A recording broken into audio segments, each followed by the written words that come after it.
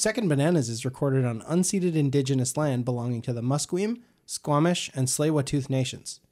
Unceded means that this land was never surrendered, relinquished, or handed over in any way. We support the various strategies that indigenous peoples use to protect their land and their communities, and we commit to working in solidarity with them.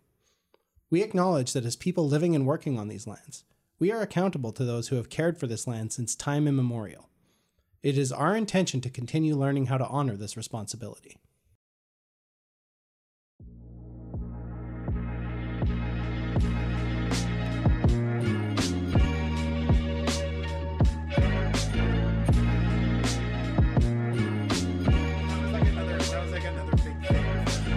Experimental guitar. Well, like shit. Tom Morello Tom having Morello the was guitar shit. that said "Arm the Homeless." Yeah, It was like fucking badass. rad.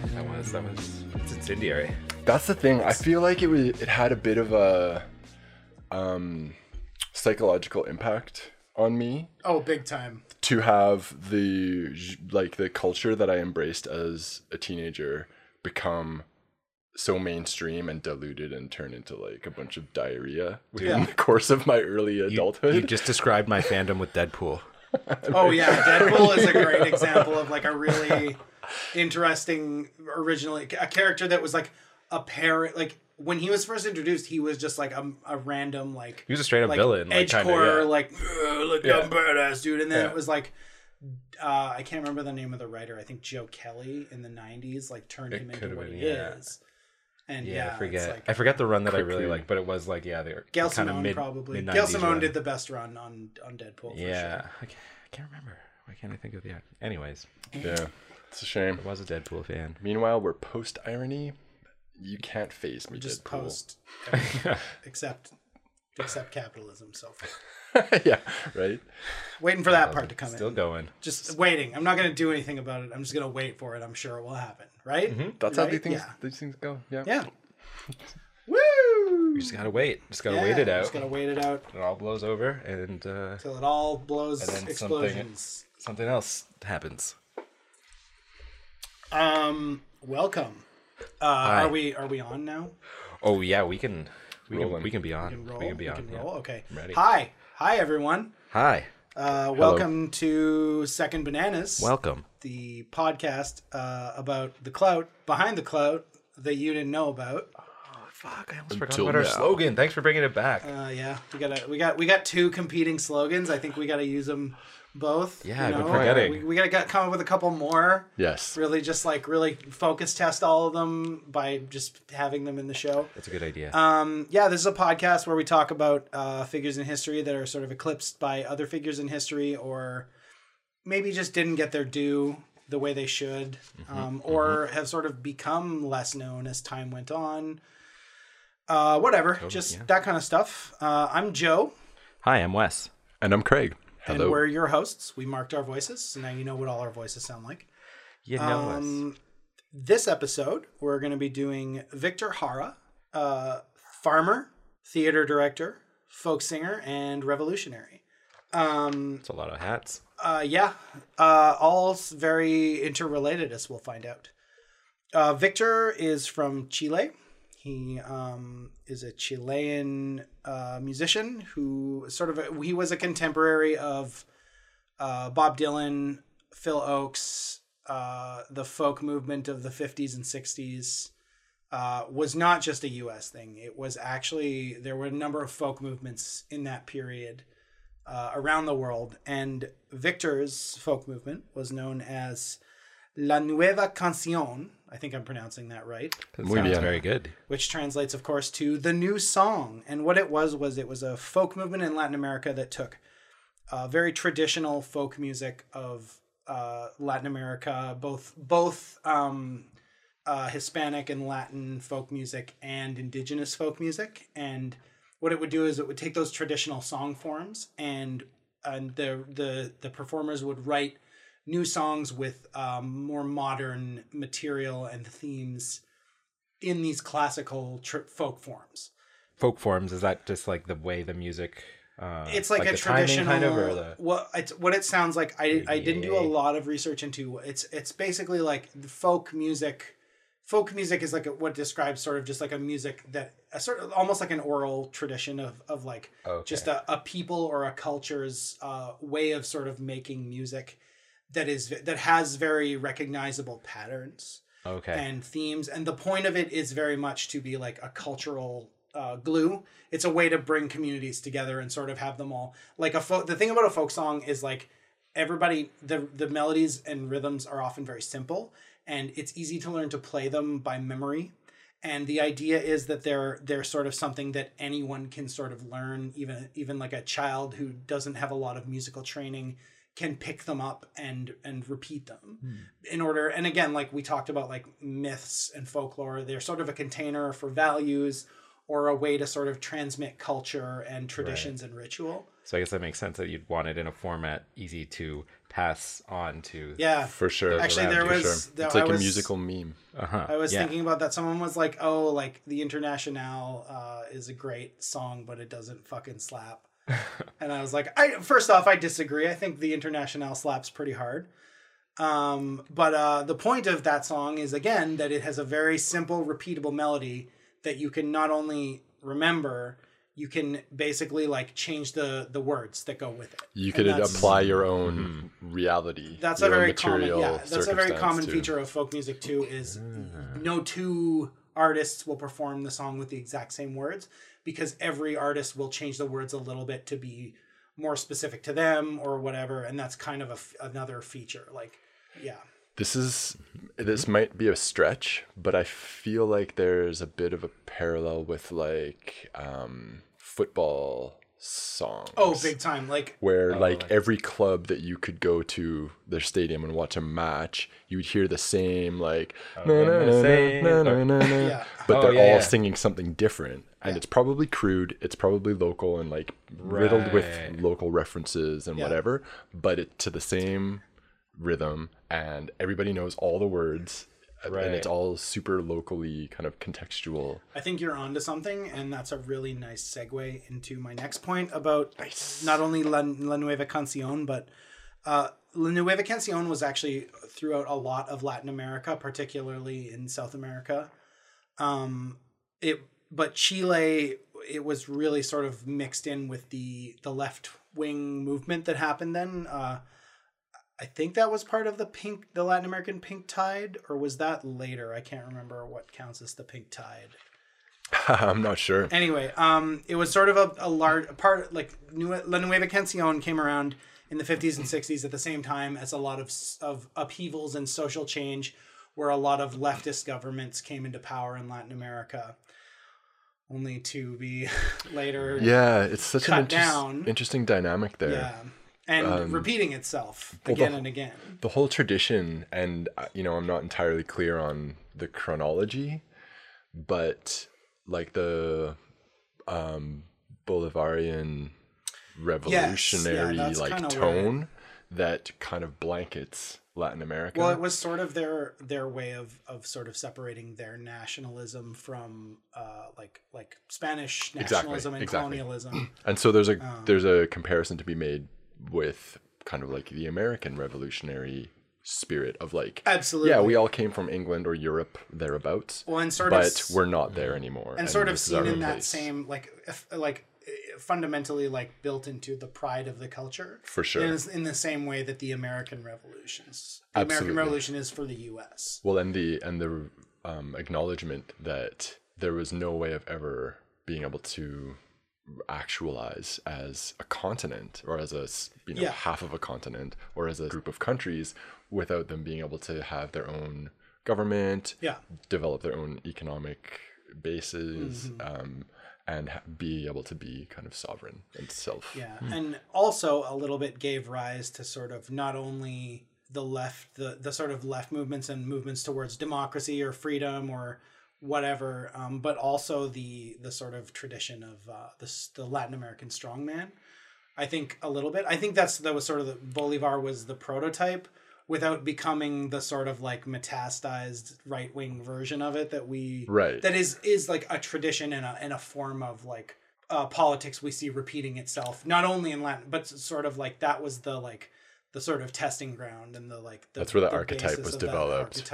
For sure, for that region, Yeah. absolutely, I would definitely agree with that. And it's super complex too, because it's Yeah, like 'cause a it's savior not- who's also kind of an And it's oppressor. really in a way, wrapped and up it's in like, machismo as well. For sure. Which again, I don't want to say I am any kind of an expert or a person who is able to comment on machismo and macho culture and the way and that kind of stuff, because like it is like it's an issue that really like should be discussed by the Latinx community. It's a cultural contingency, but it is that, there, and I yeah, just for want to sure. make sure we acknowledge it. Yep. Again, if any Latin American listeners would like to, especially Chileans or other Latin American republics that sort of went through these kinds of things, like I would love to hear their perspectives on it. Very Definitely. happy to. Yes, please. But so back to La Nueva Canción and Craig's point about like these songs. In Chile, Chile's Nueva Canción was so key to Salvador Allende, who was the socialist leader that sort of ended up taking power in the early 70s. It was so much a feature of his movement that when he was elected, he had a banner above his speech reading, "You can't have a revolution without songs." And that was actually like a slogan that they used. Like that's how important that music was at the time. And Victor was very much the face of it in a lot of ways. And that's where he's sort of, I would say, the parallels with US folk music and both Bob Dylan and Phil Oakes and even Woody Guthrie are pretty obvious here. They were all folk musicians who sort of became the face of a movement. I think Victor sort of really stuck with the movement, and it was really who he was, more so than especially Dylan, who's I'm sort of comparing him here to. One other little interesting tidbit before we get into Bob Dylan. Victor has an asteroid in the asteroid belt named after him. Of course, a Soviet astronomer, Yeah. a Soviet astronomer named it. That's cool. Really? Yeah, it's I can't remember the exact number, but there will be a link in the show notes. So is that about significant that a Soviet astronomer named it? Or? Well, because he would have sort of been an icon in Soviet In culture, solidarity. especially in post 73, which we'll get into. Where Okay. Victor's story does not have a happy ending, and I should probably put a content warning here. This story ends in violence and torture, and there is someone who dies by suicide. So if any of those things are difficult for you, you may want to make sure you're in a stable place before you listen to this episode, or feel free to just skip this episode. Not for the whatever you kiddies. need to do to keep your mental health intact. So yeah, that's a little bit about Victor before we get into more details about him. So is the asteroid named? It's Victor, like there's a number and Jara? then Victor Hara. Oh, okay, cool. His last name is spelled Jara. So, but it is pronounced Hara. Not Yara. No, not Yara. That would be more Yeah. Scandinavian. Yeah, that but makes sense. So, in comparison, Bob Dylan is, of course, the first name that everyone thinks of when we talk about U.S. folk music, which, with good reason, he was sort of one of the faces of it. Yeah. I think Bob Dylan, there's a lot of second bananas to Bob Dylan. For sure. Joan Baez, Phil Oakes, who I think we'll do an episode on eventually, Dave Van Ronk. There's 1,000 people that sort of... the reason I picked Victor is because I think his story is such a nice contrast to Bob, and it's tragic, but it's also beautiful, and it's very implicitly political, and I like that, and I'm trying to, and also again trying to not just focus on Western white men has started to become a mandate for me. Not all the time, but just like really trying to think outside, just like U.S. celebrities especially. Yeah, I think a lot of people, especially when it comes to musicians, are pretty, like, not just in the U.S., but I think, like, music is such an international thing, but when you think about all the artists out there, and, well, not even that, like, filmmakers too, especially now. Well, who can dominate the market, right? Yeah, it's like... U.S., Britain, Yeah. and because English is the most... like second most spoken language in the world and the most spoken in media. It's hard to get away from that like juggernaut, and especially like growing up in Canada or like the US or North America in general, it's hard to get away or not be sort of like ethnocentric when it comes to like your music when Absolutely. there's like so much Yeah. there. Yeah, it's conditioning. especially, like, and if- there's a reason why English has the hegemony that it has, why Western culture has the Yeah. hegemony that it has. Yeah. Cultural exports. Well, and furthermore, like music has the added thing of like we heavily in popular music is all about the lyrics, and not just popular music as in like what's on the charts, but like the sort of Western conception of music is a 3 to 5 minute pop, like basically pop song or structured song with lyrics that you identify with in some way, and it is hard to identify with lyrics that you don't speak the language of. Yeah. Not always, but again, like, yeah. Yeah. So for me, that's definitely something that like is, but, Cool. yeah, going back to Bob, Victor and Bob never met. Although Victor did work with a lot of U.S. folk singers, including Phil Oakes, who was a U.S. folk singer and socialist. And Phil is another interesting character I think we'll do an episode about, but, yeah, they never met. Both of them started sort of with an interest in music and folk traditions. And through that kind of was the way they got into politics. With Bob Dylan, it was more of a case, his partner, Suze Rodolo, that he was living with when he lived in Greenwich Village, who was like an activist, and her parents were sort of involved in, I think, like labor movement and stuff. That was sort of Dylan's intro to it. And again, like,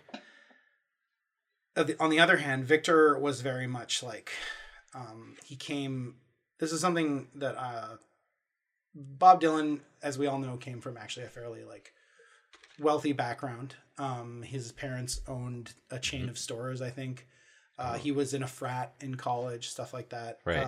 Bro. Not that like disqualifies him from talking bro. about leftist Of course politics, not. but, Of course not. but it's something interesting, and like also thinking about what happened to Dylan versus Victor. Almost started less about politics and moved into them. Yeah. And sure. Bob was very Did the much the opposite, opposite. yeah. Which whatever, as like an artist, it's not like, but Yeah, it is what it is. So you mean Victor was the opposite, or? Victor was very much the Yeah, opposite. right. He started much more personal, and we'll kind of get into that. Yeah. Victor also, again, it's interesting because Victor, his mother was partly indigenous, and I'll talk about more of that later. So Victor was partly indigenous too, and he had links to the Mapuche people. And that's sort of like an interesting parallel, I think, too, is like Bob Dylan is Jewish, or sort of was, or whatever. I don't know what his religion is now, but his cultural background was Jewish. Mm-hmm. And I think it's important to note that white Jews especially have had some degree of success assimilating into white supremacist culture, because they can at least pass as a white person, right? Whether that's like not all the time, and like I don't want to like white supremacy is very much, there's a heavy anti-Semitic component to white supremacy. Oh yeah, it's making a comeback. Especially explicit white supremacy. It is unfortunately right making now. its a fucking comeback. Which you know. Yeah. But I think that's an important thing. Whereas like indigenous people, very heavily marginalized, and do not pass. do as not white. pass as white, And especially. do not get a lot pass harder in. And that's actually the a white big thing that supremacist I think people superstructure. like a lot of people in North America, especially like the U.S. and Canada, don't understand, is that white supremacy is very still a thing in Latinx cultures. Oh yeah, no, completely. And in some explicitly so, and in some implicitly so, and like, yeah, because again, like Latinx is a complicated cultural thing where it's like there are white Latinx people and there are Latinx people of color, Right. and there are Black and Indigenous people who Right. are also Latinx, and it's Right. Well, I think this is coming up recently. Like, I don't know if you heard about how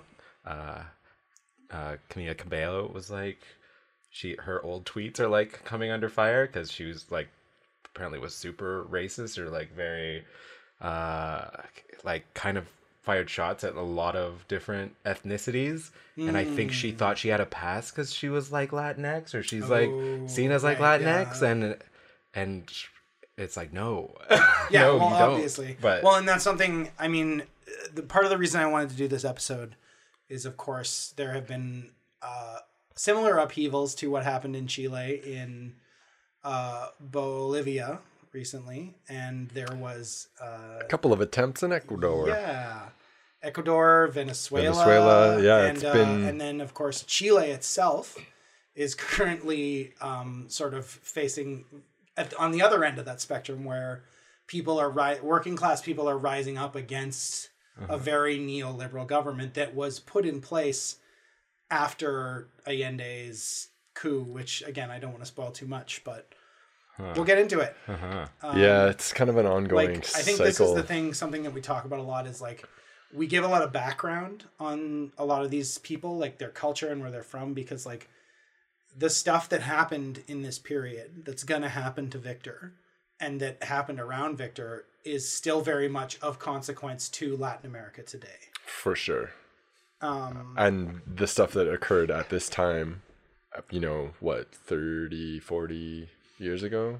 Yeah. Has completely transformed the reality of Yeah. Chile, for example, in the intervening years, right? Yep. And Chileans themselves are pretty torn. People can barely about- afford to take a subway because of rising yeah. costs. And wasn't that like That the was straw the- that broke the camel's yes. back kind of? Yeah, Like they it was rose them transit raising fares. transit And it fares. was just like, no. And that was sort of how the uprising started. Yeah. Yeah.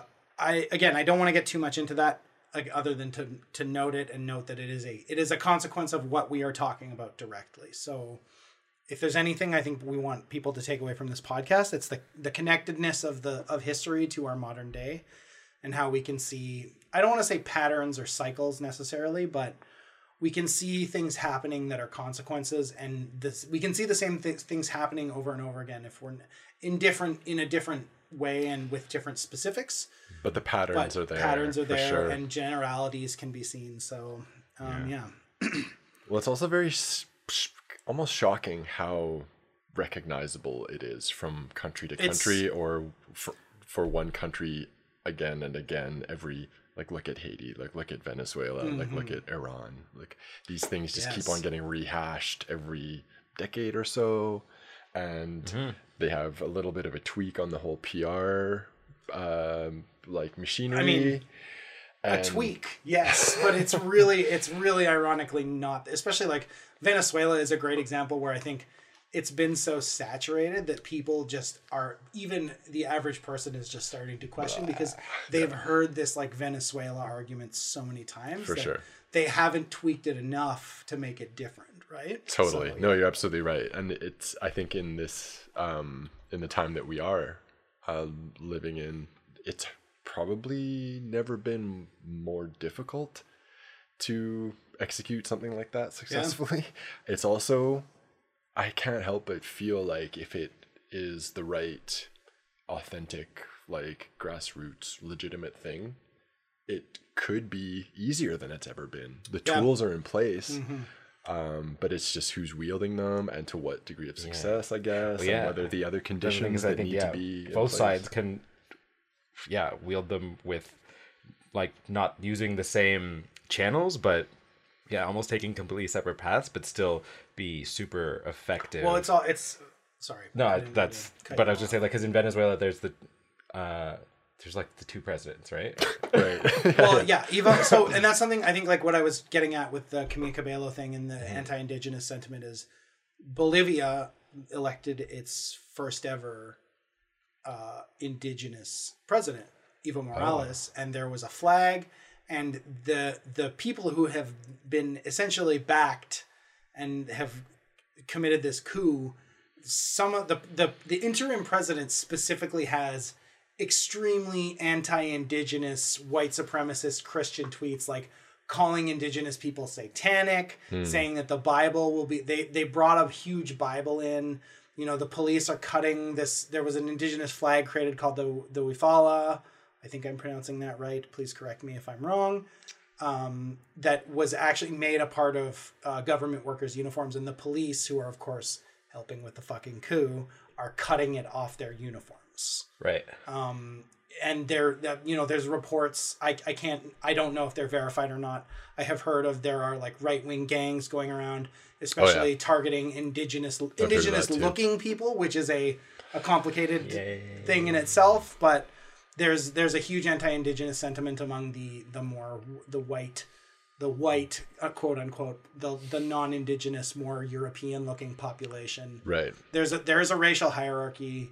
For sure. that exists. There's a degree of representation. Is used as a cudgel to sure. to work this coup, right? So Yeesh.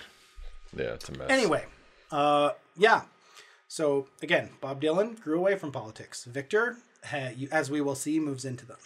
That's pretty much all I'm going to say about Bob, other than a few facts, because I think there's been enough said about Bob for several lifetimes. Yay. But Victor, born in San Ignacio County in Chile around 1932. Again, there weren't really necessarily records at this time. He probably wasn't born in a hospital. I don't know the degree, whether he had a birth certificate or not. 1932 seems to be the year. I don't know how confirmed that is. Doesn't really matter. Wikipedia confirms it. He was born to a family of farm workers. These would be farm hands, not people that owned the farm. They were workers that were hired by the farm owners to work on the land. His father put the children to work. Victor had several brothers and sisters. Instead of sending them to school, which I don't like. It sounds like Victor's father was an alcoholic and was violent towards his wife and children. This is the only source we have to go on. This is Victor. I don't see why he would necessarily completely lie about that. Right. But there's also this. He says he couldn't work to support the family. He wasn't capable of it, whether that was because of his alcoholism or he didn't want to. Victor, at the very least, clearly had some resentment towards his father, who left when he was a child. And it doesn't sound like it was a very happy home. Again, I don't want to get too much into it or say that, Manuel didn't have his own demons or whatever, but he's not really in the picture. Victor's mother, on the other hand, Amanda Martinez, she was the indigenous link that Victor had. There is a word that gets used similar to Métis in Latinx culture for mixed race, indigenous, and European peoples. It seems like in some cases it is considered a slur and it's not, so I'm not going to use it. People can look it up. It's on Victor's Wikipedia page. There's a whole Wikipedia page on it. There's tons of resources out there. I don't think I want to use it just because it's just easier not to. Fair enough. But yes, so Amanda had links to the Mapuche people, who were sort of the San Ignacio County was sort of the north part of Chile, which is where these people were from. And they were pretty prominent across a lot of what is now Chile and a lot of Western Argentina, if not more. I believe, certainly. I don't want to say that Mapuche, not all of them would call themselves the Mapuche people necessarily. There were different nations within that. Absolutely. That would have their own names for themselves. It's just an umbrella term that I'm going to use because it's not like a huge... I think it's also the word for their language, which will be important later. So, but that was sort of Victor's link to indigenous people. Amanda was a self-taught musician. She could play piano and guitar and sing. And mostly what she did was she would play very traditional folk songs that were, weddings, funerals, community events. And that's really where folk music was sort of a part of. It wasn't like Nueva Cancion's sort of innovation was to just write new material, to base in these traditional forms, but write material that wasn't just sort of like a community song or whatever, right? Right. So she was the one that sort of taught Victor how to play a little bit. She was, of course, a single mother working to support multiple children. Not always the easiest thing to balance. It does sound like she worked more than she was able to take care of the children. She had a community to help her raise them, but she was not necessarily able to be as present as she probably would have liked. But it does sound like she really cared about them, because after her husband left, she took the kids and went to Santiago, which is a city, and she worked multiple jobs and said, "You kids got to go to school." So Victor attended Catholic school pretty dutifully, and that meant he would see less of his mother, but it sounds to me like he at least had a very strong connection with his mother, that he at least respected her, and probably as an adult saw her in a lot more sympathetic light than when he was a teenager, right? Was able to have some distance and appreciate what she had done. Especially with his politics and probably understand just how hard it was for her. So while they're in Santiago, a neighbor apparently noticed Victor's musical talent and started giving him free guitar lessons. Score. Really cool. And I think like something that will come into play a lot is people recognizing Victor's natural talent. And it sounds like Victor was very handsome. He was a charmer. He was very charismatic. He's very easygoing and like friendly. Sorry, I'm just looking at his Wikipedia page right now. He's definitely got like a Bruce Springsteen vibe. Yeah, and that's actually again, awesome. Like, where do you think Bruce Springsteen got it?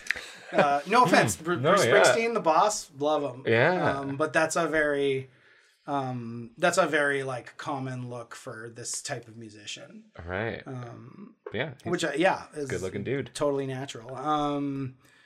So Amanda died when Victor was only 15, which pretty rough. And when he was sort of seeking counseling from a priest, and obviously that would be a big part of Chile's culture, is priests being sort of almost like an advisor and a counselor and sort of someone you consulted very much so on life and choices and stuff. And the priest counseled him to enter seminary. Victor didn't like seminary. He didn't like the celibacy especially. And his wife kind of said that he sort of entered seminary, that he told her it was sort of to seek a love that would compensate, a love from God that would compensate for the lack of human love in his life with both of his parents gone. I think that's an interesting thing. And I think but he did not like the celibacy. Except the only part he really liked of seminary was the music, which he was very good at.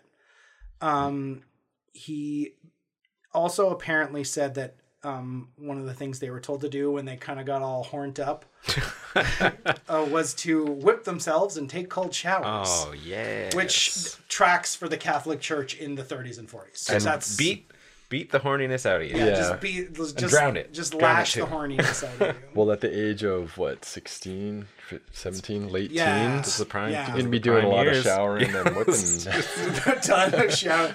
Well, I think that's how people develop kinks. Like, totally. I'm starting to like this. Well, and from what I know about, performer audience dynamics too. I mean, you're just asking for trouble. Well, also like I don't want to get too much, but performers and seeking love because they didn't have it. Right. As a teen is we got layers. We got some layers. we got a lot of layers here. But so he left the seminary and really, really traded up and went into the military. Apparently he did really well in the military. He was praised for his leadership qualities, which I think we'll see are important later.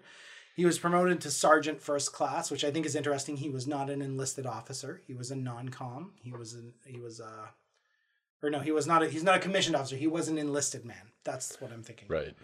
And sergeant would sort of be the closest thing to like a foreman or a shop steward situation, which is, I think, something important. But he did leave the military. I think around in his early 20s, maybe mid 20s. Do we know if did he have to go into combat or anything, or is this? I don't know how much. There's not a lot of details about his life. Again, like I'm really finding that's the interesting thing about these second banana things, especially when they are not their primary language isn't our language. Google Translate shits the bed a lot. Right. I read a lot of Spanish articles. I had a lot of trouble finding like more personal details. There was a lot of very dry biographical facts, which I think fine. Of course, that's what Wikipedia does, but there's a lot of stuff that we can sort of like read between the lines, but ultimately we're just guessing. Yeah, no, I was more wondering like if he would have had like regrets about his time served in the military or anything like that. He definitely may have, and I considering what happens with the military going forward, I wouldn't be surprised if he saw some things, some currents and some political ideologies there that he did not agree with, or at least was not comfortable with, even if he didn't seem to be very, very politically active at this point, or very like class conscious or anything, but He was finding out what he didn't like. yes, exactly. So he Helping him comes. gravitate towards his true He calling. does not. He's like, nah, I don't really like this weird Churchy. fascist authority worship Yeah. going on here. Too gunny. Ooh, I don't think he had a anyway. Yeah. But yes, he went back to Santiago, and he auditioned and was accepted into the University of Chile choir. Again, love of music. nice I think that was the voice. big thing in the seminary that he really enjoyed too. And what that gave him was an opportunity to go back to northern Chile, where he was his birthplace, San Ignacio, in that area, and study the region's folk music, which would have been very heavily indigenous influenced. And that was sort of his beginning, the beginning of his love affair with music. His other love was theater. He joined a mime group, of all things, in college. That's a thing. Big time. Miming and clowning, you can take there's schools I've heard of clown in college. countries. Clown college, mime, there are schools of mime. There are different schools of thought on how to mime. Wow. It's if you ask most especially like There's the rope. theater performers, there's the rope, there's the glass, there's whether or not you paint your face, shit like that. All right. If you ask any like performance degree, like especially like theater people with theater degrees, they'll probably have taken at least one mime or clown class, if not multiple ones, because it really teaches you how to use your physical form in order to. Yeah, I know some of the greatest make people comedians have done Oh, it. Like, big time. Well, Jerry Lewis, the French one. Jerry Lewis? Wait. Glavin, the guy that Professor Frink is based on. The French, he's a French actor. I didn't It's know he was Jerry French. Lewis. I did He, not know he was French. I think Jerry Lee he- Lewis has- is the musician. Yes. He started as a mime and a clown. That was his origin. And is mime? Sorry, this is a beginner level question. Is mime short for pantomime? You're correct. Good job. Nice. Craig, you get a prize. But if you go to More like pantomime is long for mime. right, yes, accurate. but if you go to like East Van Panto, there's lots of words. There's no miming whatsoever. Well, because the really? mime part, I so think why is are they using the panto thing? I don't know where they separated. Again, I'm not an expert on this. Mimes, hey mimes, give us a shout. Or I guess you can't. Or pantos? Oh, no, Ooh. pantos. Yeah. Hey, East Van Panto, can you just pop by our No Name podcast and we you'll would have to love come to in have person. anyone from East Van Panto as a guest on the show. By the way, if you are listening and you work for Yes. East Van Panto, please come on and tell us your favorite. We'll figure out Panto second bananas. banana. Yeah, we'll figure it out. Yeah, I think We'll make it happen. But he didn't spend much time in the mime group, but what he did do there was befriend students who were more wealthy than he was, who help. I sort of shortened it to help him out materially. They literally bought him nice clothes so he could do more auditions and encouraged him to apply to the university theater program. And nice. I think they really helped him sort of realize his potential. For sure. And again, I think we see a pattern here of someone recognizing his talent and maybe being charmed by him. Maybe he was kind of a climber, maybe he had to be in order to get, maybe this is sort of mythologizing and he was like, oh, I want to be in the university theater program. I'm going to befriend this rich dude and make him buy me clothes. I don't know. Right. Like, I'm not judging. I'm just saying like, No, exactly. You got to make the decisions that you when make. you live in poverty, Yeah. you have to make some pretty, what's the word? Pragmatic decisions, I think. Absolutely. And again, so he does apply to the university theater program and doesn't really do great on the reading portion.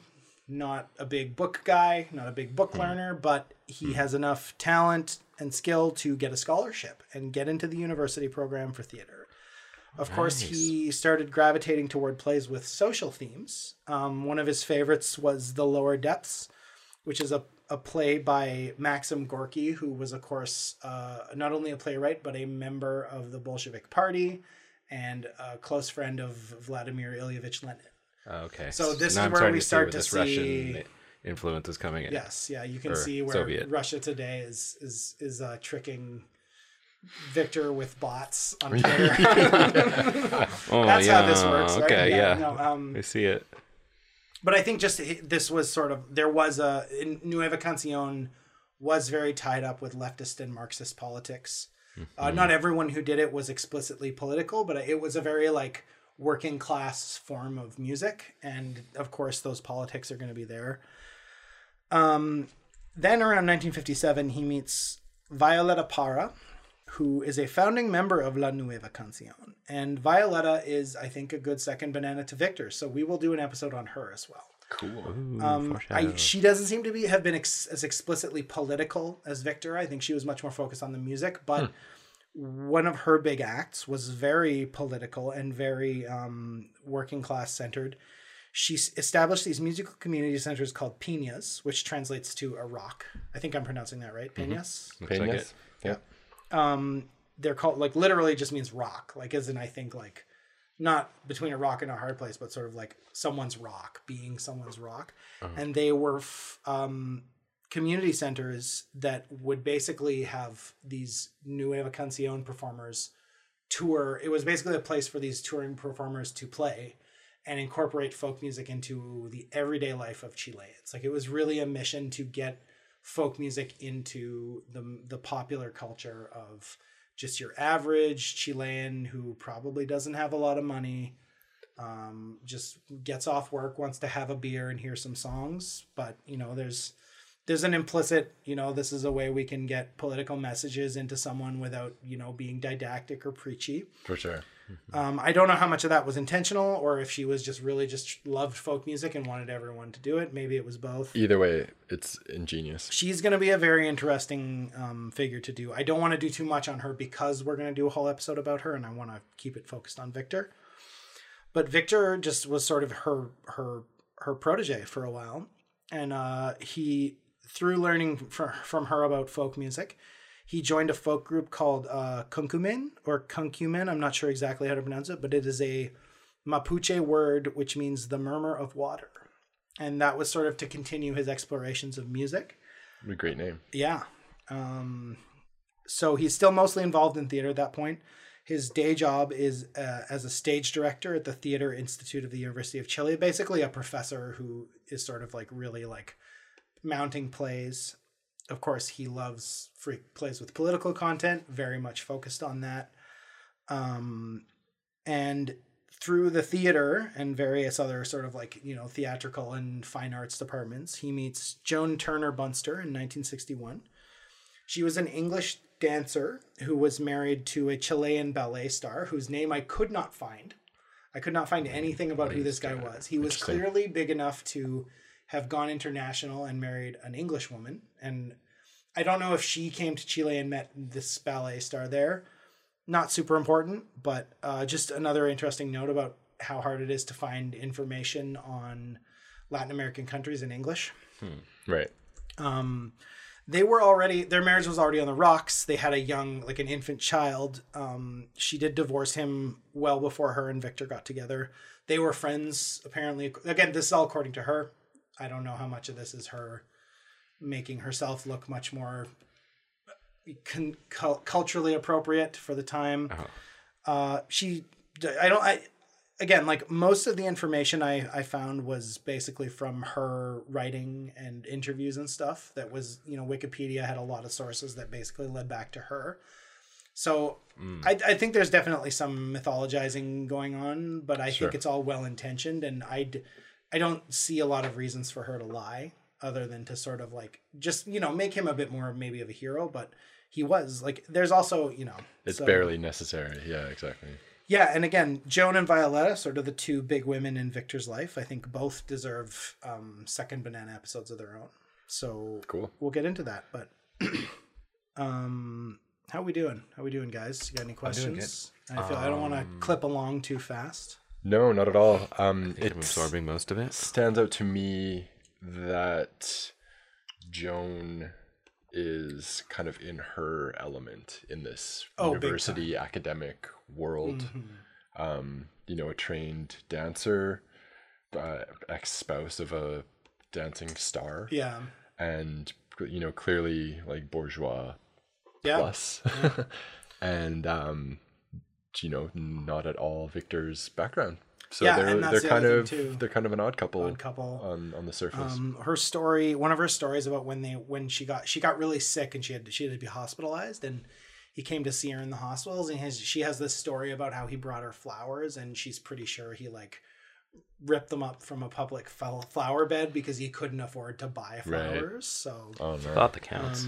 I don't think Victor ever really saw any real like financial gain. I think he was cared for and like he was his needs were met at this point, but it really seems like he was not about riches, and partly that was probably because of the way his politics developed, but also just like he sort of just barely had become a star when all the shit went down. For sure, right? So, for sure.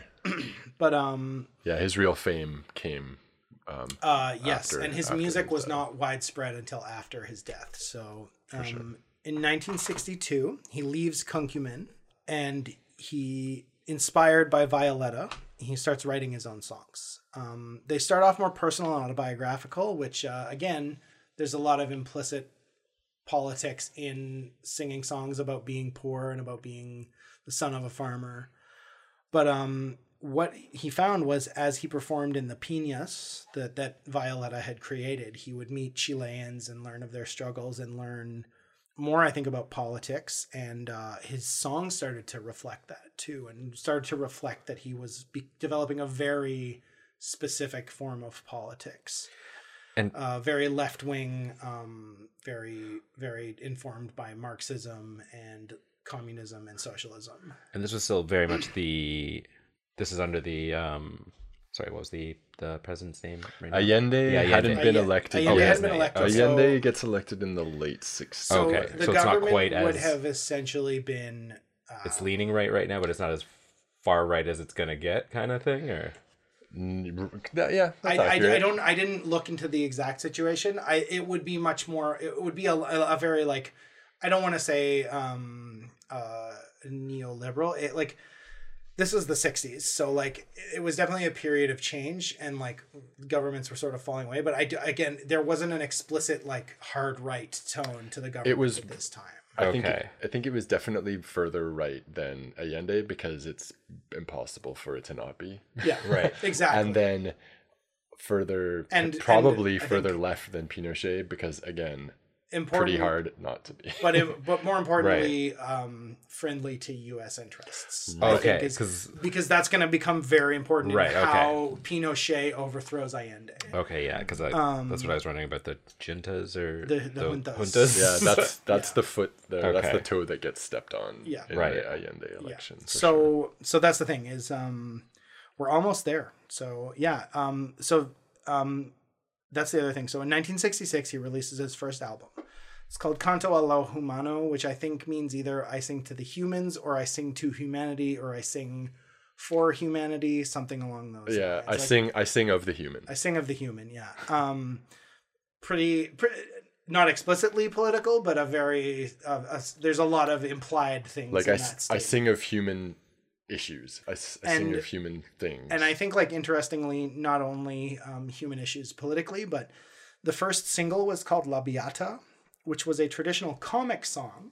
Again, I think something that was really lost in sort of USSR, Soviet being the main source of the sort of like the biggest cultural fountain of socialism and leftism or communism, is like, it was very serious. And like, it's interesting that Victor's first song was comedic. And I think that's something that the left is rediscovering and really using to its advantage in modern day, especially irony and like really like absurdity and sort of like absurdism in the classical sense of like, the world is absurd and I am pointing that out, not only to say something about the world, but in a way to laugh at the world and to laugh at the just horrible absurdity of life. Yeah. Plus, one thing that fascists hate is people laughing at is people making fun of stuff. Yeah. And them, particularly them, but yeah, completely and utterly unable to make fun of themselves. Yep. Too.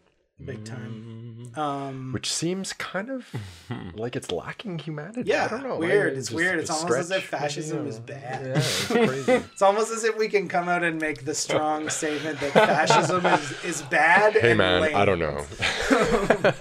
Let's not take too many hard lines. We can take that one. So his first song is a comic song about a girl who has a crush on the priest she goes to confession for.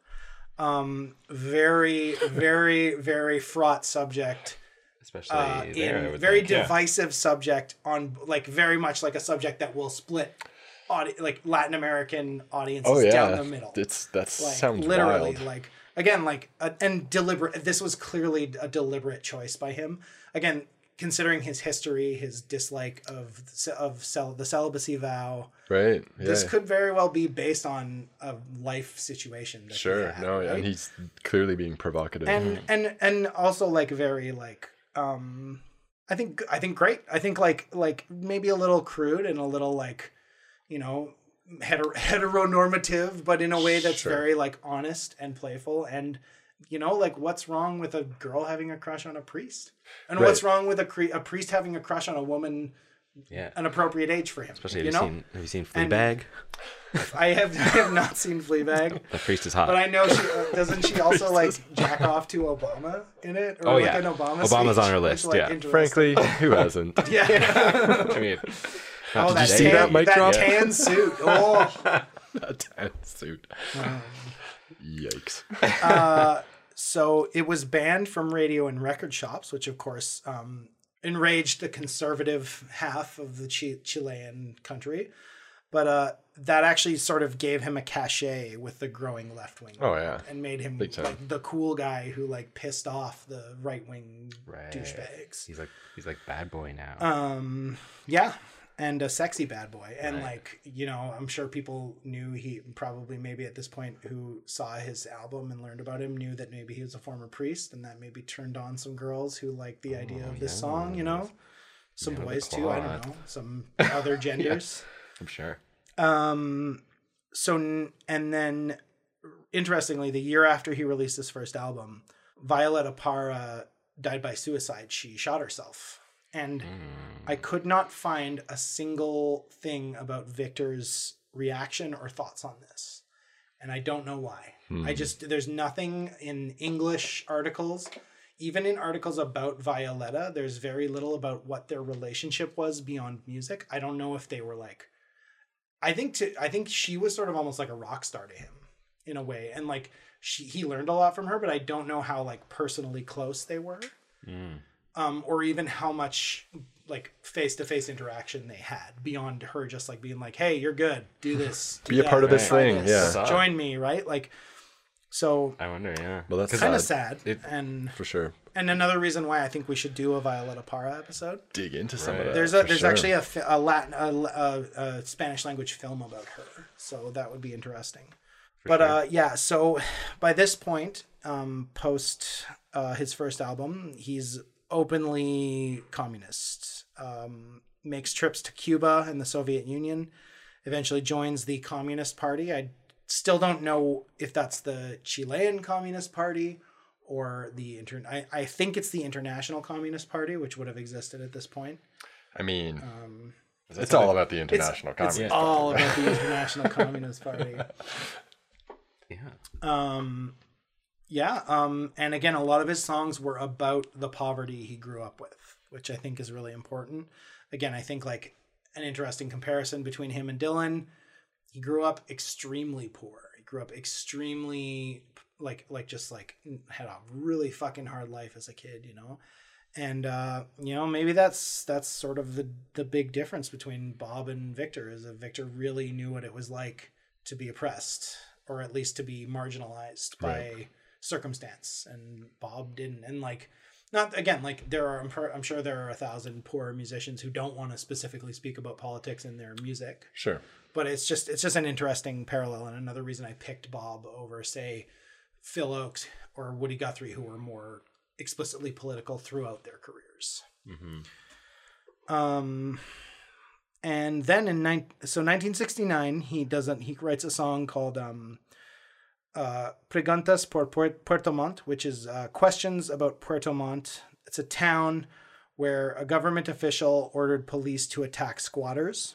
The song really hit a nerve, and then that official who the song was about was assassinated. And this is definitely where we start to see the left versus right wing is really heating up in Chile. Wow, and yeah, that's basically incitement. Almost, I wonder what he right? thought about that, like knowing that. Well, and you possibly wonder his if it song- was because of his song, and it probably was, like in a way, like even if not directly, like it would have put that more into the zeitgeist. Sure. Yeah. Well, I mean, I can't help but think that the attack on the squatters would probably provoke a response itself. Because were they? But the Absolutely. song Do we know if they were actually- wouldn't help. Yeah, were to they just deter like that. attacking them, or like? Well, were some of them- obviously there was already sort of like animosity between right wing and conservative. Like we can see that even going back to his first album, sort of there's already that culture war going on there over politics over right versus left. Right. But I bet that There's a growing, it's again like, I mean, there is a parallel to what's going on today, not only in Latin America, but in North America, in Europe. Like we're seeing a more, again, like a more polarized, people are polarizing to one end of the left-right spectrum or whatever you want to call it or not. And not understandably so. I'm not saying that like, I think it's stupid and everyone should be a fucking centrist because I think I've made my fucking politics pretty explicit at this point. Yeah. I think one side is right and one side is wrong, but I see why, like, and it's happening. And I think what we're seeing is a very similar situation, and that was happening in the 60s as well. Oh, for sure. And a lot of the themes, a lot of the nuance and complexity that inform people's positions on that spectrum are so complex. Yes. Like if you were from a family with a religious background, if you were from a family that has European heritage as opposed to indigenous heritage, Yeah. or if your family, depending on what, for your anecdote before we started, about where your family works and what their politics are and what their values are. So there's all these different things feeding into kind of what your position is, where you stake your flag in this whole thing. It's a muddy situation. Things are kind of shifting around too.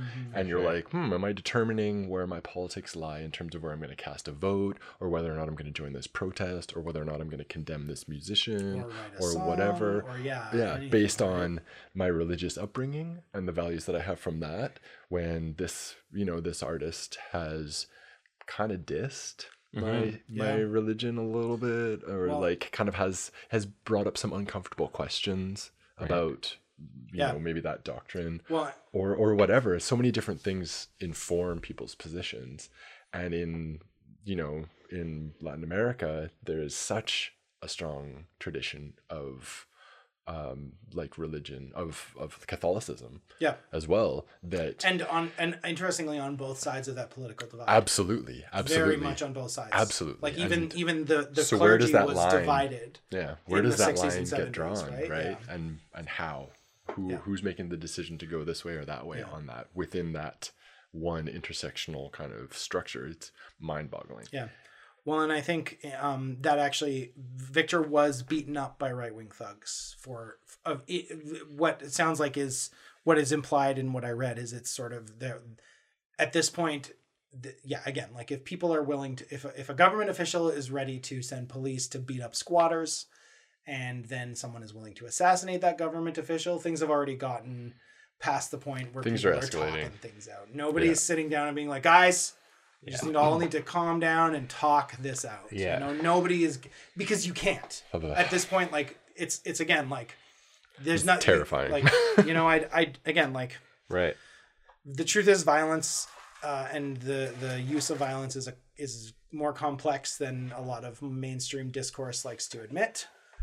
And sometimes you just gotta cut a bitch. Well, I imagine this was like a kind of. I was hoping more people would laugh at that, but I can see why people didn't. Well, I would cut no bitches. I'm just thinking this must have been almost a point of no return, or like at least if I was in his position, I'd be thinking like, do I Like, Well- clearly he sees that his music has power and it's reaching people, Oh, I think, big at this time, point. big time, And yeah. so now where he's saying, like, wow, people are really taking this to heart, so much so that they're, like, you know, they're killing officials that are oppressing them. It's like, does he Yeah. move forward and keep doing this and perhaps incite more of this type of thing? Or Well, and you know, maybe do I scale it back? And I think what you do also see is because not only is Victor realizing he's got a larger audience than just local Chileans, and like, yes, he's writing these songs that are like very specific situations, like they are current events discourse. He's also got songs like Prayer for the Laborer. He performed Venceremos a lot, which is a Chilean traditional song. He didn't write it. He wrote his own lyrics for it, but it's basically "We will overcome, we will be victorious."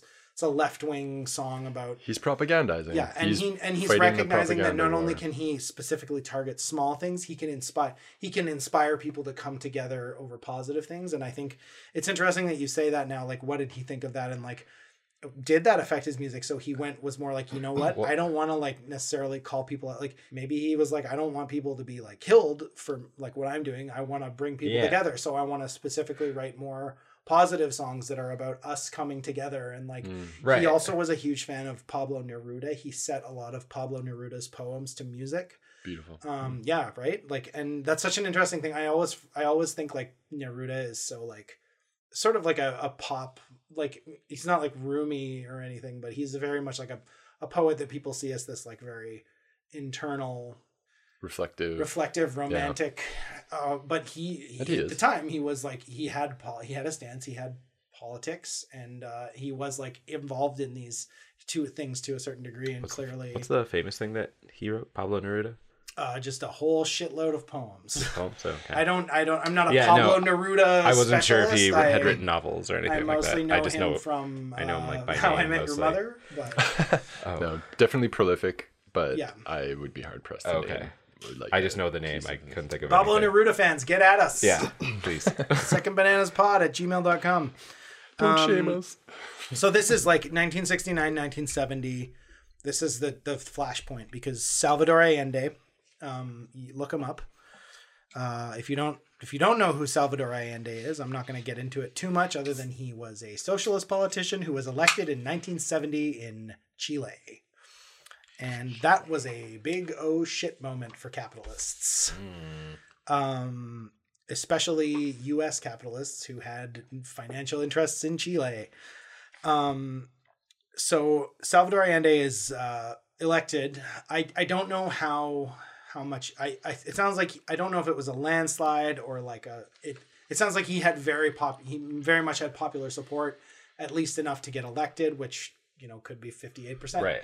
Could be 75%. I don't know. That's something that I don't want to get into too much, but He won the election. he won the election. He had a very strong base, like a lot of left-wing politicians do now. A mobilized A base. base that were not only active in electoral politics, but also labor politics, protests, that kind of stuff, which is kind of what you need to get elected if you're a socialist. Yeah. Because they were coming with Pinochet. Was there a more left leaning before him, or was it? You mean Allende? No, I mean like because who was it? Sorry, who is it before Allende? Like who's? I'm not sure, but don't he know. was Oh, okay. not. Remember, He was not more left. left leaning. He would have been Okay. more center, probably He would have been rightish. like the Oh, okay.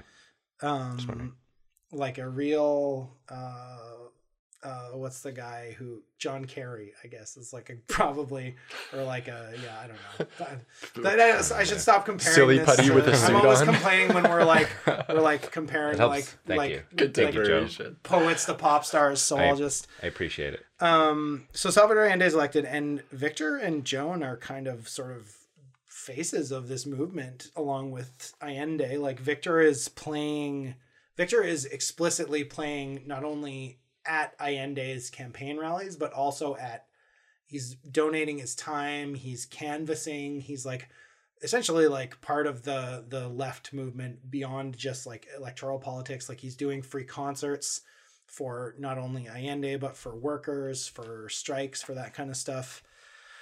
And yeah, there's sort of this cultural renaissance for a few years as Chile nationalized their industries. They, sort of like really were pushing like a very like market friendly socialist agenda, but still like something quite radical for especially not only Latin America but the world at the time. And I think one crucial distinction is that market friendly, but focused on Chileans and indigenous populations, as opposed to the interests of the imperial networks. Imperial networks. Totally. Being a resource economy for more developed nations was not a big thing on their list. What? And they want to help out those big developed nations? That did not sit well with a lot of people. God damn it. So they had 3 cool years. I guess cool. I don't know. I mean, I'm sure they were racked with unrest and violence and counter protests and all that stuff. Well, from what I understand, there was a lot of, and it's attributed to different things depending on who you talk to, but there were a lot of exactly what you were describing, a lot of programs and policies that were being rolled out and being actualized, and there was a lot of pushback and a lot of counter-organizing by the conservative portion of the population. I don't want to throw stones. I don't know if it was necessarily as grassroots as I'm not saying that there was an actual honest sentiment there. Like clearly there is, or they wouldn't have been able to get a foothold. But the representation was largely, or at least a lot more middle class, a lot more affluent, a lot more educated, and a lot more European, a lot less indigenous, impoverished, and marginalized.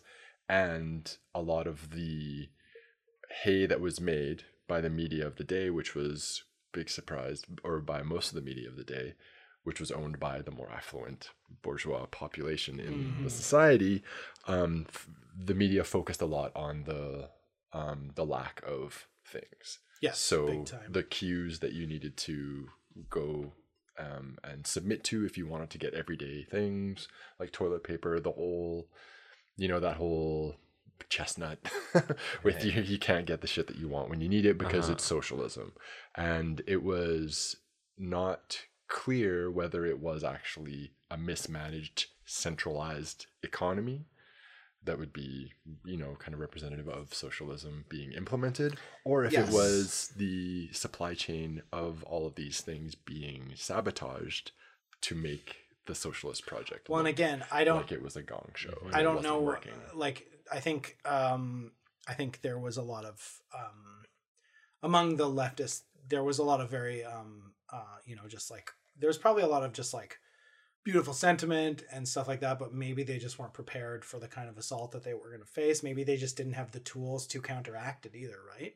Like, especially once the US got involved and could basically pour government funds into fucking with this movement. It's like such a thing that socialist movements have to think about, is like not only how to counteract that, but also just like actually provide an alternative to it beyond just like, hey, we got some pretty songs and we said we're nationalizing industries. For like, sure. Can we counteract? Like, can we actually solve these problems with what we're doing? Well, then when you're facing a pugilistic foe, are they going to react positively to your smiles and handshakes and hugs? Yeah. No, you're going to have to pull a gun on them and shoot them the way that they would pull a gun and shoot you. And yet, as soon as you do that, you abandon your higher ground. You're the violent thugs that are. You abandon your moral authority. Especially like with music. This is again post-Stalin, So there's already a reputation. The Purge. Yeah. So socialism has become this Cold thing War is of like, firmly and this is like established.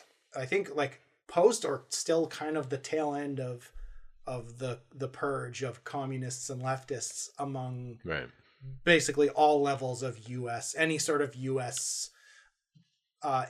influence, basically. So the stigma around the Red Scare and everything, these are the days when it's being formed. It's like, but it is actually documented that the approach in terms of outside intervention in Chile was with the objective of making the economy scream. Yeah. And that was what would lay the groundwork for the military coup. So it was an So- explicit policy. Thanks for spoiling. Sorry if I Craig. jumped in. I don't know if it's really a spoiler. A little preview. So in 1973, the Chilean military stages a coup.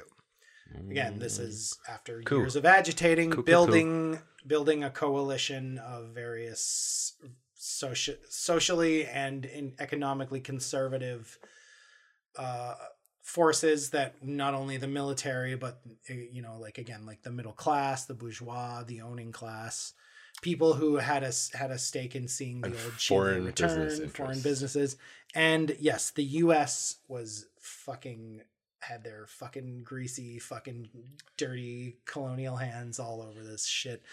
International Telecom, I think, was one of the big companies. Yes. See, this is the part this is where I get really I'm hoping this will make everybody that is listening angry. I'm already I getting get angry. angry. I'm when already I talk ready. about I'm this. ready to get angry. I'm gonna try not to be too I'm gonna try and just like let the. I think the reason I get so angry is because a lot of these facts just stand for themselves and how fucking awful this was. Like, so hate the flowing. U.S. performed Operation Condor, as it is known, which was. Name. It is a sweet fucking name, unfortunately. U.S. That is one thing that military culture has going for it. Is it sounds fucking cool, and that's always a problem with fascists. Fascists are very image conscious, and they're very fucking good at it. And they that's a very recognize, important to That's a good fascist point. movements is the aesthetic, and they're not always exactly the same, but there's a lot. And like fascist imagery is everywhere in popular culture, not only in like pop culture fascists, but like. We literally see like crusader and fascist imagery incorporated into fashion and culture at all levels. Yeah. It is, I see crosses everywhere. yeah, well, crosses and like the Iron Cross specifically was a symbol of violent religious violence, then colonial violence, then fascist violence, and now it's used to sell motorbikes to gonna say, rich fuckers in California. I feel other clothing lines And have it's weird how embraced some rich of those fuckers in symbols, Northern too. California keep turning out to be fucking fascists, is all I'm saying. This is, Weird. again, sorry. Weird. So Operation Condor, it backed a number of violent coups. Again, it's a number of left-wing governments that had come into power. I don't know if all of them were even as radical as Allende. I think some of them were more so and some of them were less so. But Argentina, Chile, Uruguay, Brazil, Paraguay, Bolivia, and parts of Peru. And a lot of those is Chile as resource rich as some of those other countries? Like Argentina for sure. But I'm trying to like figure out what the US's like main stake in this was just preventing the spread of socialist communists. There was I feel like it was a some of that. domino theory kind of thing, but they do have It a was a lot big of domino theory. There's a lot of mining. Because I feel like Chile And I probably mean- is maybe, but it's like a huge just coastal like Even just the country, military industrial complex is Right. another big thing. Is like America Point has this to keep machinery at waging something. war in Yeah, order to I justify guess. huge military budgets. I guess This we're was seeing that. This was then when that really chugged into Okay. like overtime. So this was them like just looking for a new. I mean, way that's to how keep America the war machine built its going. dominance. Also, Was World War II.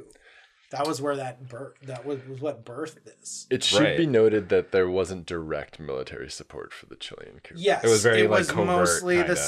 CIA, It was a and CIA it was White House also puppet time. a lot of yeah. just like facilitating military forces in all Right. those different countries working, basically helping them work with each other, giving them equipment, Organizational giving them support, training, logistical training yeah. to fucking torture people. Like this was not that's- just like a hey, we're yay. gonna give you some radios and some guns. This was like, hey, here's how to like stick reeds under someone's fingernails. Here's how to extract false confessions. I mean, All the good another stuff. link I'm going to provide is the School of the Americas Watch, which I think is now called something else. Amazing. I was just about to mention School of the Americans, yeah, but I didn't because- want What's to. that? Which But again was founded previously. It's basically a school to teach Latin American dictators how to take over. To teach dictators how to take over a smaller nation that a small. I don't want to say undeveloped because that's really fucking Western of me. It's basically a manual, a place to train soldiers for dictators. Yeah, the counter-revolutionary training. Cool. Is it hard to get in? If you're Not if you're a violent thug. ask White O. Okay. Yeah. Good to know. It's called something else now, but the School of the Americas Watch is the organization that basically tracks that and what they're called. This is the thing about these schools. Like, not only School of the Americas is like the government, the actual government one. Blackwater is sort of based off School of the Americas' model.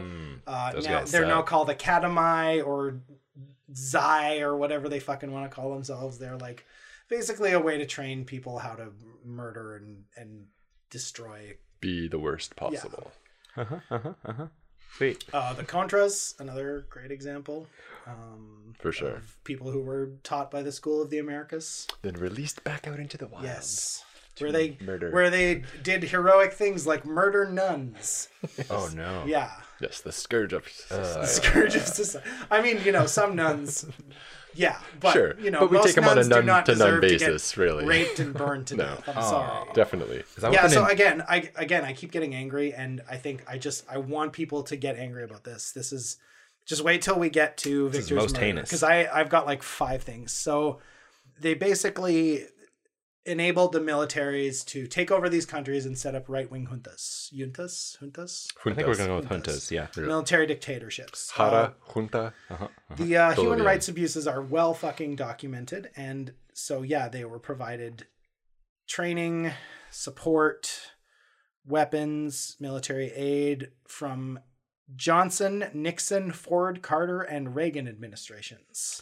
So that's how many years it's been? Oh, that's easily 3 or 4 decades. Right. Again, But this in particular happened under Nixon? I think no, specifically Carter, who started it. Okay. And Nixon, or I guess it might have been Nixon. Carter came after Nixon. No, it might have been Nixon who started. No, because this is one of fucking Kissinger's fucking projects. Kissinger. Why is he still alive? He should die. Where's my kiss? Yeah, fuck you, Uncle Kissy. Please die. Again, CIA. They were sort of the front men for this operation. And yeah, in Chile, Augusto Pinochet came to power, and I think Pinochet is a specifically interesting example because there are far right people who view Pinochet as a more palatable alternative to worshiping Hitler, essentially. Oh, there you go. One of the main He's ways Hitler light. He is actually. That's a very fucking good way of putting it. That's a good second banana to Hitler right there. Fuck. Wow. So Pinochet did nothing wrong is a slogan that the alt-right likes to use as a way of saying Hitler did nothing wrong. Right. And there's a meme in anti-communist circles called Freak Helicopter Rides for Commies, which references a very common form of execution during Pinochet's regime, which was taking people up in a helicopter and flying over some mountains and just throwing them out. Oh, fuck. And again, like, this is why I get angry is Shit. like, there are people in the world who still idolize this kind of shit. That's not a good And way these to are the go. people that want Donald Trump elected. These are the people that want us to return to traditional values. I bet. Yeah. I understand. I understand it in a way. I also just, anyone who thinks this way clearly has a sickness that they need to deal with inside of themselves. That's all I'm saying. Yeah.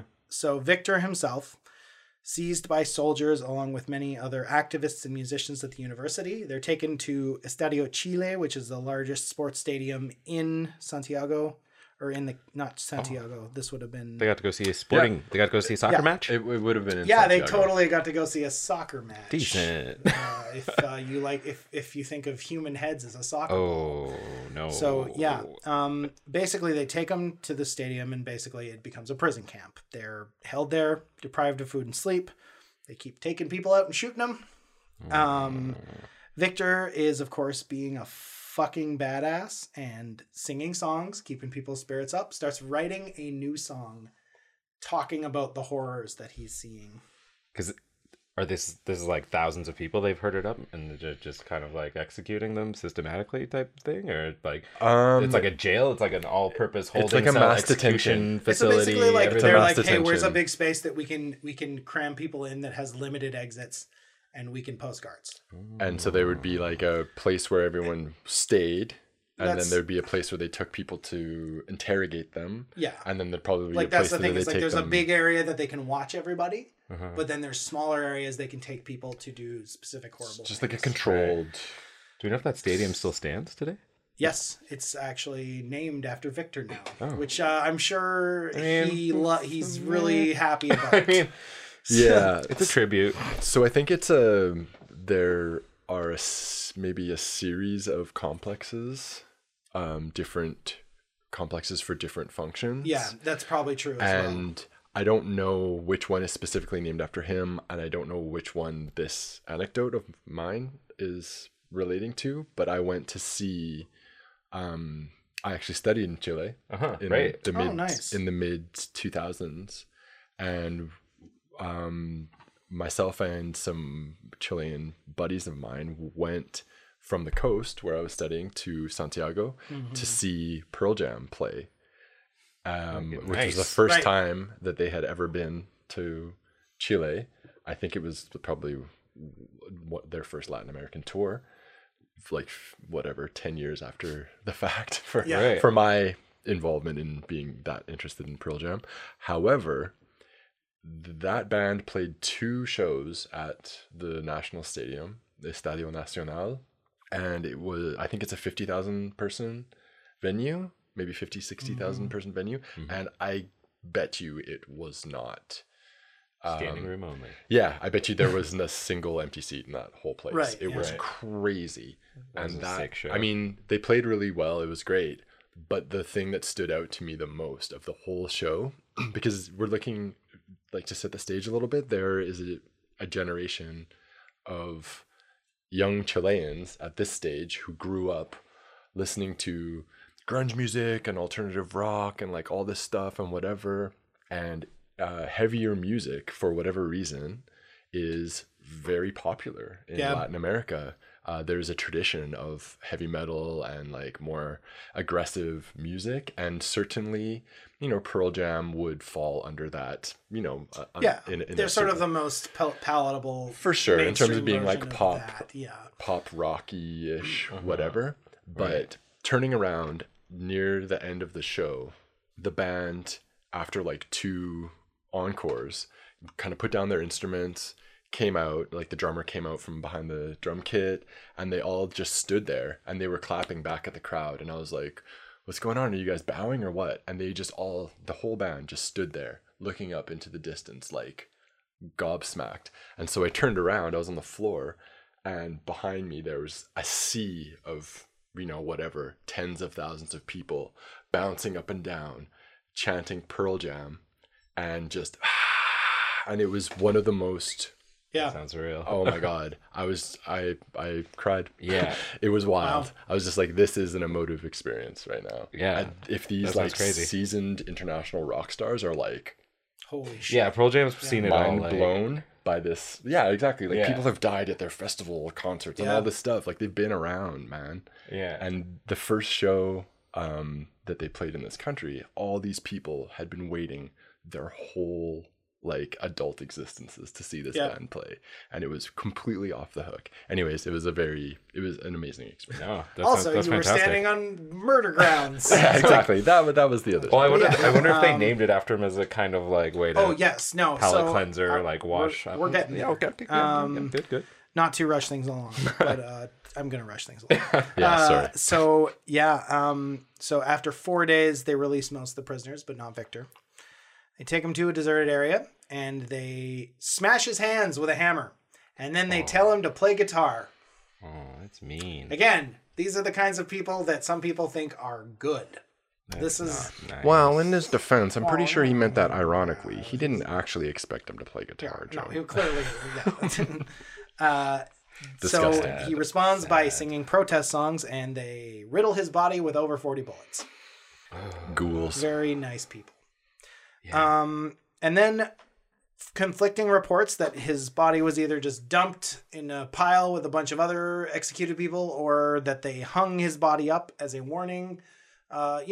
Standard desecration of your enemy's corpse is like pretty much fascist 103, if not 101. You know, like that's the stuff you learn after you learn which races are superior and all that. You know. Yeah, how to scare people. Again, like I don't want to the like dead. again, like yeah, like using like it sucks. And like on one hand, you know, the materialist atheist in me is like, well, it's a dead body, so whatever. But you know, I think there's a statement making there, and like, you know, people with Absolutely. my politics have Certainly. done that too, and I wouldn't necessarily say that. You know, I think Mussolini hanging from some rafters is a pretty good image that we should use a lot and show what happens to fascists. So, but yeah, so his body is just sort of done. They do the classic thing of like mistreating it, hanging it up. Eventually, it's found by civil servants. I don't know what that means exactly. I don't know if that means people who basically Allende appointed that were sympathetic, or just, you know, people who were like, it's like, hey, we need you to get rid of all these fucking commie bodies. You know, anyway, they brought it to a morgue and they identified him and contacted Joan, his wife. She was allowed to retrieve the body on the condition she didn't publicize it. Gave him a sort of clandestine burial in a general cemetery in Santiago, and then fled the country with the masters of his recordings. Is Understandable. his gravesite marked? Is it like a? He's been reinterred in a specific gravesite for him now. I don't know the exact. The original gravesite was literally just like, we need to give this body its last rites. He was technically Catholic. Yeah. You know, that kind of thing. Just really not just leaving the body to rot in open air. Right. And Pinochet, in the meantime, suspends Chile's constitution, rules as a military dictatorship for over a decade.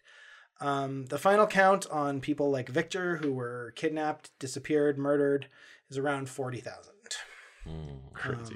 It was recently, it was originally like 36 or something, and recently, no, it was like 30,000, and then they declared another like 9,000, and some people also were declared official victims of this who had now, like, again, the unofficial body count is probably much higher. Probably. This is just probably people that they can confirm.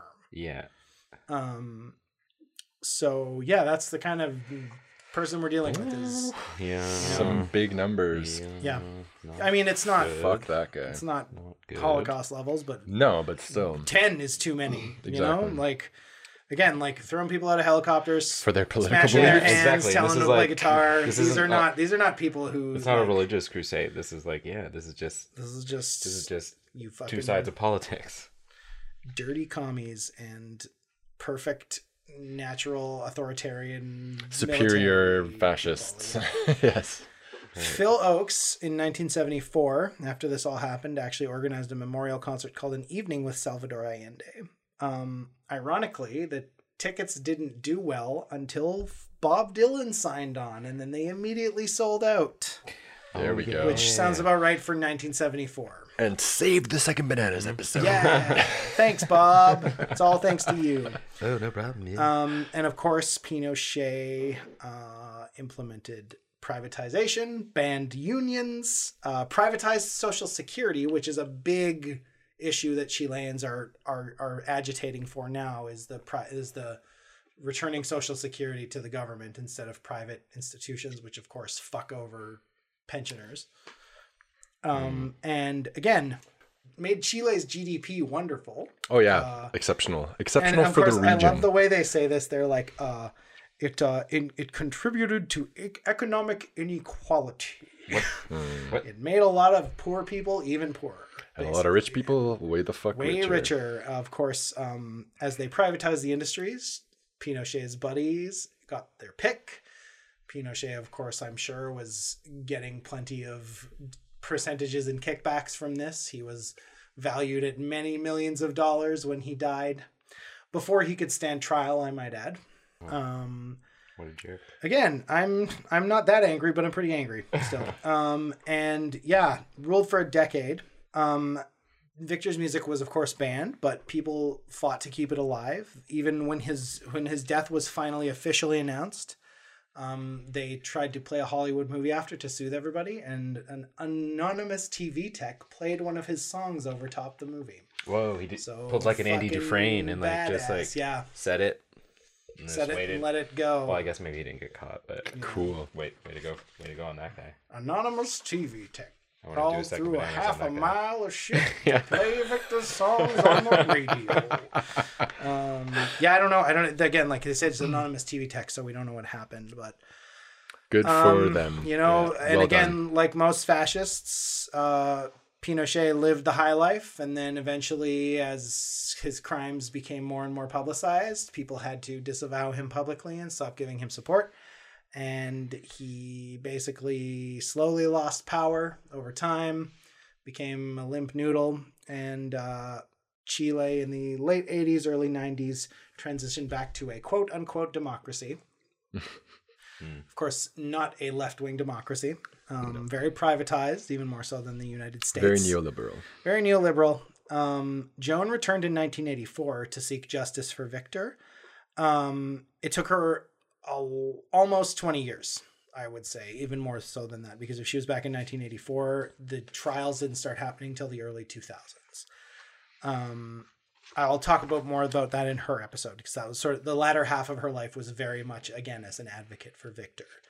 Unerasing him. Yeah, under-racing him. Exactly. That's a really good way of putting it. Pinochet was arrested in 1998, but did not stand trial before his death in 2006. Of course, he likely profited, embezzled millions, and lived the fucking high life and shot people in the face without consequence, that kind of stuff. But I bet you his offspring are all upstanding. But he members got of really society. fat. Yeah. Shame on him. I don't know. I don't know what if his family or whatever. I don't know. I didn't really want to look into that because I didn't Nope. want to get more fucking angry. So yeah, again, 2003 they renamed the Estadio Chile Estadio Victor Jara, which I'm sure Victor, looking down from heaven, was like, "Great, thanks, yeah. guys. That's what I wanted. You did it." That's really what I wanted. I didn't Golazo! I didn't want a socialist revolution. I wanted a stadium named after." He received a full funeral in 2009 with, of course, thousands of Chileans in attendance. Again, another really great gesture that I'm sure was really what Victor wanted. And then in the late 2000s, several soldiers, not anyone big, of course, was charged with Victor's torture and murder. I'm not even going to bother The with their people who were names. following they're the probably- orders. The people who were following orders, Yeah. who were the ones that sort of like, they were And I basically wonder- mid-level officers whose lower levels turned on them for a lesser sentence, but they couldn't give up anyone because it would implicate, U.S. politicians or government officials that were now Or their serving in generals the or new whatever. democratic Chile, et cetera, et cetera. Yeah, again, The workers get the short end of the well, and furthermore, Stick. like, I wonder if they were even involved with nobody it. from the U.S. who really got this whole ball rolling has ever been charged with any sort of crime. Yeah. Many artists have made tributes to Victor, including U2, The Clash, and Bruce Springsteen. Some of that was original songs referencing Victor. Some of that was covers. That was Bruce actually whenever they go to Chile, they actually cover, the E Street Band covers Victor's songs. Wow. That's so is funny nice. because fucking cool. I didn't even know he yes, Bruce Springsteen. Do we think he is modeling himself like his look after? Well, yeah, Victor? I mean, I'm sure it's not. Yeah, Because I didn't know any of that before I made mean, that comment. Yeah. I'm not sure if there's the connection at all, but Well, I mean, would like, see you know what? Bruce I mean, Springsteen there's as a reason. definitely- There's a think he reason did. working class people wear plaid shirts, and it's not for the looks. It's because they're extremely practical. yeah. And once you start wearing them, you just kind of form the habit. So I'm not. It is addictive. Solidarity. Yeah, I mean, yeah, and it's fucking cool. And there was even a Russian rock opera about Victor called Stadium. I would love to find video of that. I have not been able to. Please Right. let me know, even if it's in Russian. I'd like to see that Joan as well. has written a book called Victor, an Unfinished Song, but I cannot find it in print anywhere in North America. The cheapest one was like $200 on Amazon. So yeah. To this day, Victor is a symbol for U.S.-backed brutality in Latin America. And again, essentially that brutality all was for the crime of not being profitable to colonial and capitalist interests. Woo! There you go. Yeah. If you're not angry now, I hope that when you reflect on this, you get angry. Yeah. Because, again, I think in the place we live, we kind of forget just how much our lifestyles and our culture is built on this kind of stuff. Absolutely. I mean, and I mean, Canada has some mining operations and whatever, but Chile's main, I think, resource export is copper. Okay. And Still quite valuable. a lot of the telecom technology Copper wires. hardware that we probably used throughout our upbringings would have been sourced from, if not Chile, a similar Other country, Latin American countries. Joe, smash that new iPad. through similar Smash! I just bought a new iPad. I'm looking at Arrangements. my outline on it. The lithium batteries in this. Guess what Bolivia has? God damn the it. world's largest lithium mine. Yeah.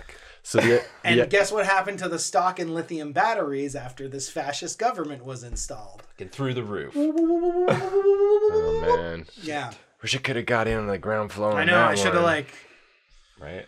I mean, I think, But these are the that's thing, is, externalities of business. There's right? sort of this stereotype of this leftist being like, Wall Street is built on blood, and people don't understand because it's a level of abstraction. But like once you start learning about this stuff, you can't even look at like investing $100 in stocks in the same way.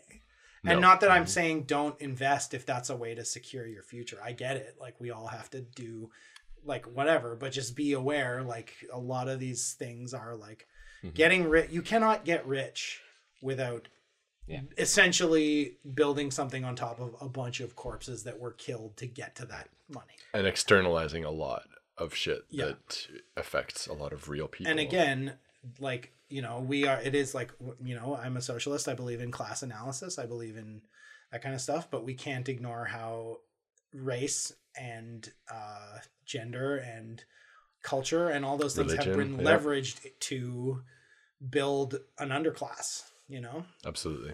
So Absolutely. And have been pitted against one another. And we've touched Yes. on this on a number of different episodes to pit people of lower classes or just people in general against each other on other dividing lines, such as race, such as religion, such as political persuasion, whatever it is, to benefit from the muddiness that results from that. Because when we're fighting each other, we're not spending our energy organizing even like and concentrating our efforts against the actual people that have their feet under versus left in Chile was an issue that existed, and there was like ground to be made there over like probably releasing that song about a priest and a young woman having sex did not get a lot of people that Victor may have wanted to have on his side that would have benefited from what he was trying to do. Poor people who were more traditionally socially conservative, and yet we're working class people, like on one hand, like it definitely was like something that was part of who he was, but it probably alienated people who may have been, like had a lot more in common with Victor than he realized. For sure. And that actually, when you mentioned that particular point, I was thinking a lot about that because of the whole weight of the influence of the church in South America in general, and suddenly you're finding yourself at odds with your values and what you were raised to believe through your religion and your material reality from day to day and the politics that can, help change that. Yeah. And suddenly you have to make a decision between how you were raised and what you were raised to appreciate or value and your reality tomorrow, next week, when your kid has to decide whether they can continue going to grade school or if they should just join the workforce as a 13-year-old or whatever, because these are your realities. But I don't know, pitting those things against each other within a person is complex enough, let alone in a society at large, right? It's messy. Yeah. Craig with the wisdom.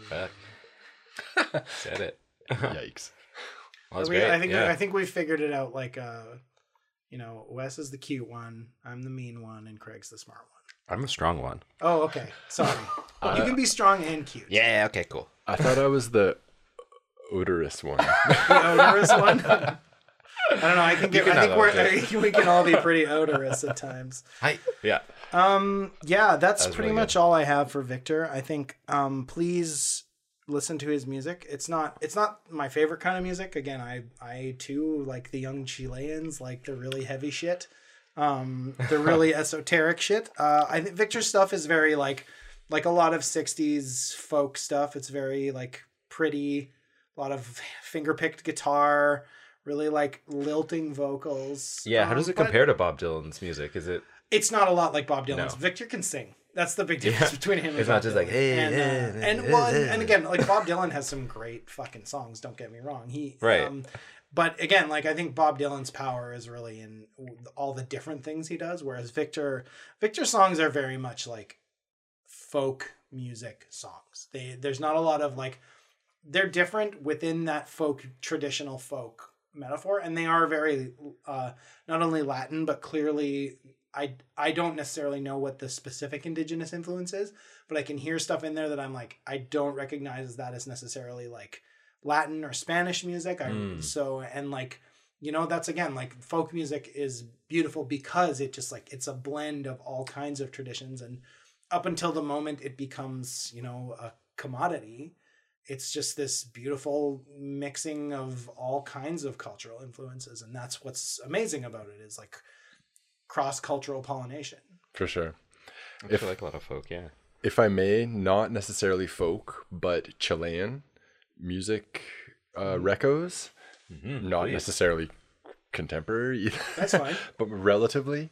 Gondwana is a Chilean reggae band who have some pretty good tunes, and I think one of the more popular domestic Chilean acts from recent history is a band called Los Prisioneros. Los Prisioneros. That I'm not as familiar with as Gondwana, but they are a huge hit in Chile, and probably take a few pages out of that tradition. Yeah. If not directly, certainly there's got to be some influence there.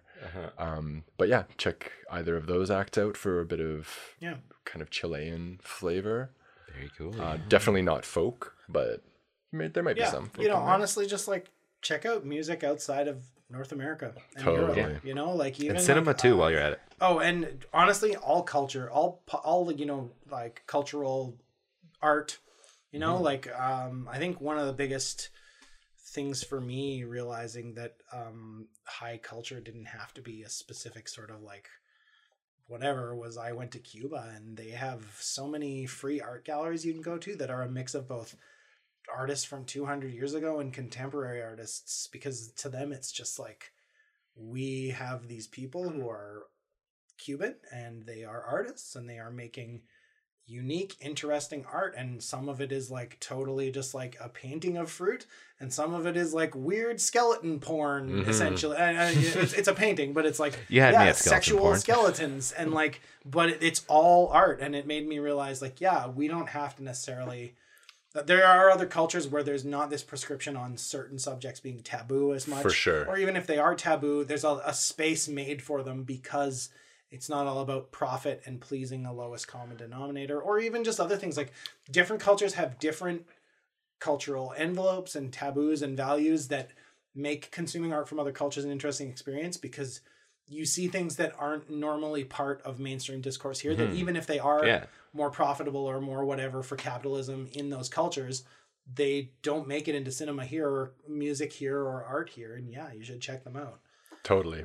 I think familiarizing yourself with the tradition in different cultures of what it means to be an artist and the emphasis that different cultures put on artistry can be eye-opening when you remove the blinders from our North American kind of who is an artist and who isn't, and what is art and what isn't. Absolutely. For sure. And let us know any recommendations you have for Yes, any please. Especially if anyone artists is Chilean listeners, Latinx listeners, whether you're, you know, someone who has Chilean parents or Chilean grandparents, or any Latin culture would be amazing. So yes, Feedback, please. Yeah. we would love to hear from anybody. There will be some sources in the show notes. I will make a nice Show notes. stew of various things, Gumbo. both serious and fun. And thanks for listening to Second Bananas. Again, I'm Joe. You can find me at StopJoeNow on Twitter and Instagram. I'm Wes. You can find me online on Twitter and Instagram at Wes Walcott. And I'm Craig, and you can't find me. We'll find you one of these days. We're never going to get tired of that joke. Yeah, so our next episode, I believe, is going to be about... Next episode is we're doing Sybil Luddington. the yes. female Paul Revere. That's right. That's the elevator pitch. But yeah. On a second note, I think this episode will come out on the 17th, so never mind. You can also email us, secondbananaspod@gmail.com. We haven't set up social media yet, but we are going to, so keep an eye out for that. And please, if you're listening to this not on Revolver, please rate and review us on iTunes, because it'll bump us up there and we can get more listeners and more people can be angry about Chilean death squads. Yeah, and it just makes us feel real good. And it does. It validates us. Thanks. That's it. Bye. Okay, bye-bye.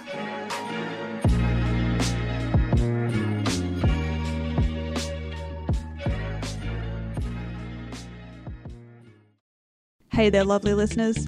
I'm Talia Murdoch, and I'm here to tell you about my show, Everything Economics. Every week, I talk about the world around you, specific social and economic issues, and dive into how fantasy realms would work in real life. That's Everything Economics on the Cave Goblin Network. This is a Cave Goblin podcast. For other podcasts like this, visit cavegoblins.com. We hope you have enjoyed this program.